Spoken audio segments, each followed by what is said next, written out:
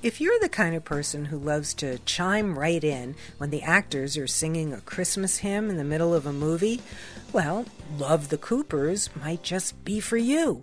I know this because smack in the middle of this nicely cast, but same old dysfunctional family at the holidays dramedy, the on-screen gang led by a charming Diane Keaton and John Goodman, well, they sing a hymn.